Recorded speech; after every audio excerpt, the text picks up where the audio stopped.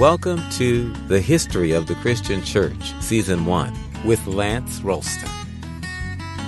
This 140th episode of Community Sanctorum is titled, The End. When I first set out to do this podcast, I had no idea that it would become what it's turned out to be. I'm not tech savvy. I know next to nothing about the internet. I depend on the skill of others to help with the website, podcast distributors, and all the rest that goes into doing a podcast. When I began, I thought that maybe a couple hundred would join the journey. To have as many subscribers as we've had and to be nominated for the Podcast Awards is way beyond anything that I could have anticipated.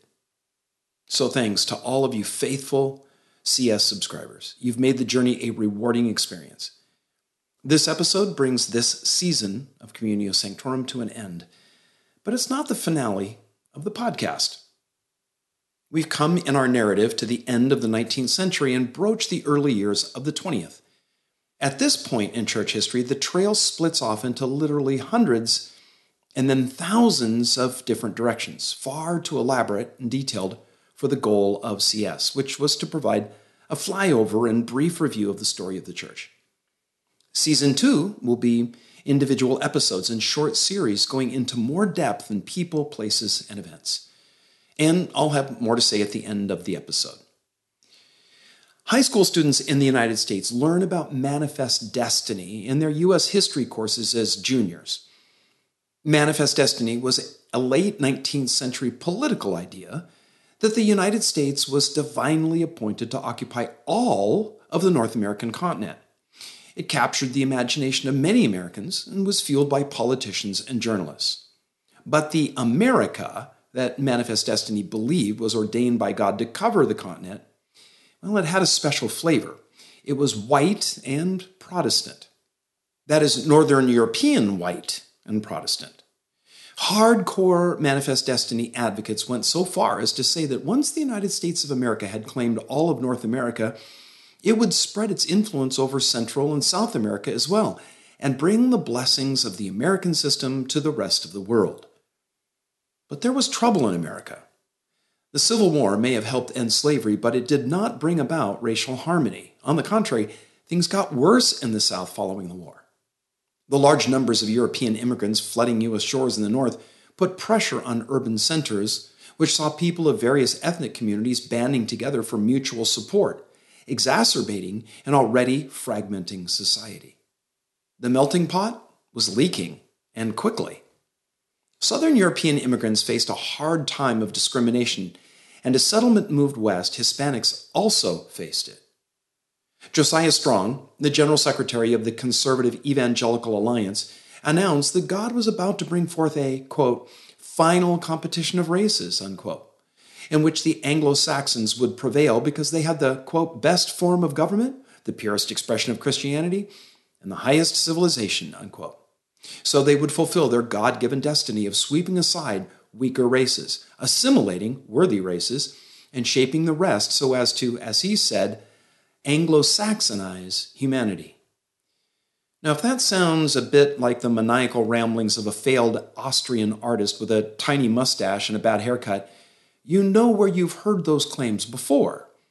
But Josiah Strong made them several decades before Hitler. And while he was what we'd call a conservative evangelical, there were oodles of more liberal Christians who held precisely the same ideas because they were all caught up in the idea of Manifest Destiny. But these ideas contrasted strongly with the reality of the United States itself, especially in the urban centers. Immigrants were exploited and lived in horribly overcrowded conditions. They had virtually no contact with organized Christianity, especially that of the Protestant form. When Protestant leaders realized they had no presence in some of the neediest places of their own country, well, they went to work to remedy the situation. The Young Men's and Women's Christian Association was imported from England and set up chapters. Sunday schools were established and were such a hit that many churches ended up having a more vibrant Sunday school program than their other functions. The camp meetings that had been such a boon to the frontier were imported to eastern cities. Mass meetings and revivals became a major part of the urban religious scene. The central figure of these revivals was a shoe salesman from Chicago named Dwight Lyman Moody. Moody knew the USA considered itself a Christian realm, but saw precious little religion in the sprawling metropolis that he called home. He began bringing the unchurched to his church, but when it became clear that the leaders there weren't interested in ministering outside the sphere of their own members, he began an independent work. He got involved with the YMCA, where his zeal for evangelism was recognized and encouraged. While visiting the headquarters of the YMCA in London in 1872, he was invited to preach for the first time. The response moved him to take up a preaching career, focusing on the masses of urbanites in England and then in the U.S. While Moody was innovative in his methodology for conducting mass meetings, his message was a simple presentation of the gospel with a call to repent of sin and put one's faith in Christ as the only Savior. He was sure the best way to improve the condition of the urban poor was conversion. So while he concentrated his efforts in large cities, he was loath to speak out against social ills. He'd rather spend his time and effort lighting candles than cursing the dark. His success spun up many imitators, and soon revivals became part of the American religious landscape. The challenge of addressing the plight of urban poverty generated new movements and denominations. Methodists in both Great Britain and the United States observed that their denomination had become quite middle class, neglecting the poor, which they regarded as a departure from the teaching of their founder, John Wesley. Since it was among such that the movement had been birthed, they sought a return to their roots. In England, this impetus gave rise to the Salvation Army, founded by Methodists William and Catherine Booth. The Salvation Army was known for its work among the poor, providing food, shelter, and employment to the needy. Because the condition of the poor in the U.S. was similar to England, when the Salvation Army arrived there, it found a ready mission field. Another group to emerge from the Methodists at this time were less concerned for the poor, but no less concerned for another distinctive that had been prominent in Wesley's ministry, the call to sanctification. The holiness movement was born out of a desire to recapture and reinfuse this central fixture of primitive Methodism. At first, there were many disconnected groups that comprised the holiness movement. Over time, they consolidated into a few denominations, the largest of which was the Church of the Nazarene, which began in 1908. A leading voice of the holiness movement was Phoebe Palmer, who in 1835 began leading women's prayer meetings. A few years later, men joined as well. Then she took her show on the road, preaching and teaching all over North America and Europe. Palmer advocated sinless perfection, that it wasn't just possible, but rather that it ought to be the goal of all believers to achieve absolute moral purity. And of course, she wasn't without her critics, even from within her own denomination. She founded the Methodist Ladies' Home Missionary Society, which brought relief to some of the most deprived urban areas of the United States. Her work, along with many others, contributed to what later became the American feminist movement.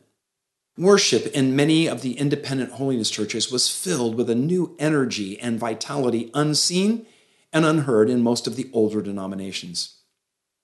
Meetings would occasionally see what was called an outpouring of spiritual gifts, things like speaking in tongues, prophecies, miracles, healings. And while all such went by the wayside in most churches after a few years, in 1906 they re-emerged in spectacular fashion at the Azusa Street Mission in Los Angeles. The first glimmers of something unique happened among a small group at a house of one of the members on Bonnie Bray Street. The leader of the movement was Pastor William Seymour, a former slave trained by a Pentecostal minister named Charles Parham. As the little group prayed, the Holy Spirit moved and people began speaking in tongues. More wanted to attend, but the house was too small, and so they moved to the Azusa Street Mission. From there, Pentecostal fire spread to the rest of the country. There were both whites and blacks present at the Azusa Street revival, so the work spread in both groups' churches. It quickly spread beyond its Methodist roots to include Baptists and others. In 1914, a gathering of Pentecostals, as they were called, saw the birth of the Assemblies of God denomination. Eventually, other Pentecostal groups formed. Most were eager to alleviate the suffering of the urban poor. And when that task seemed to be largely addressed, an initiative of international missions was launched. The vitality and innovative inertia of Pentecostals fueled a new wave of world mission that saw Pentecostalism become a main feature of the world Christian movement and global Christianity. And, well, that's it for now. If you want more of Communio Sanctorum and the history of the church, give Season 2 a try. Of course, there is a lot of material that we didn't cover. That's where all of you aspiring podcasters can buy a microphone, install a recording and editing program, and, well, go to town, filling in what I've left out. Over the years, not a few subscribers decided to listen to the sermons and Bible studies that I share as the pastor of Calvary Chapel of Oxnard. You can check out those by going to calvaryoxnard.org or doing a search for Calvary Chapel Oxnard on Apple Podcasts. And a last announcement. I'm about to start a YouTube channel where I'll do a video version of Communio Sanctorum. Since I began the podcast, the video venue has, well, it's simply exploded, and so I'm going to be stepping into that soon. Okay, well, that's it. Thanks so much for being a part of the journey. Thanks for joining us at Communio Sanctorum. We really appreciate your listening and subscribing. Listeners are invited to like the Communio Sanctorum Facebook page and to write a review in the iTunes store. For both Facebook and iTunes, search for History of the Christian Church. Looking forward to joining you next time.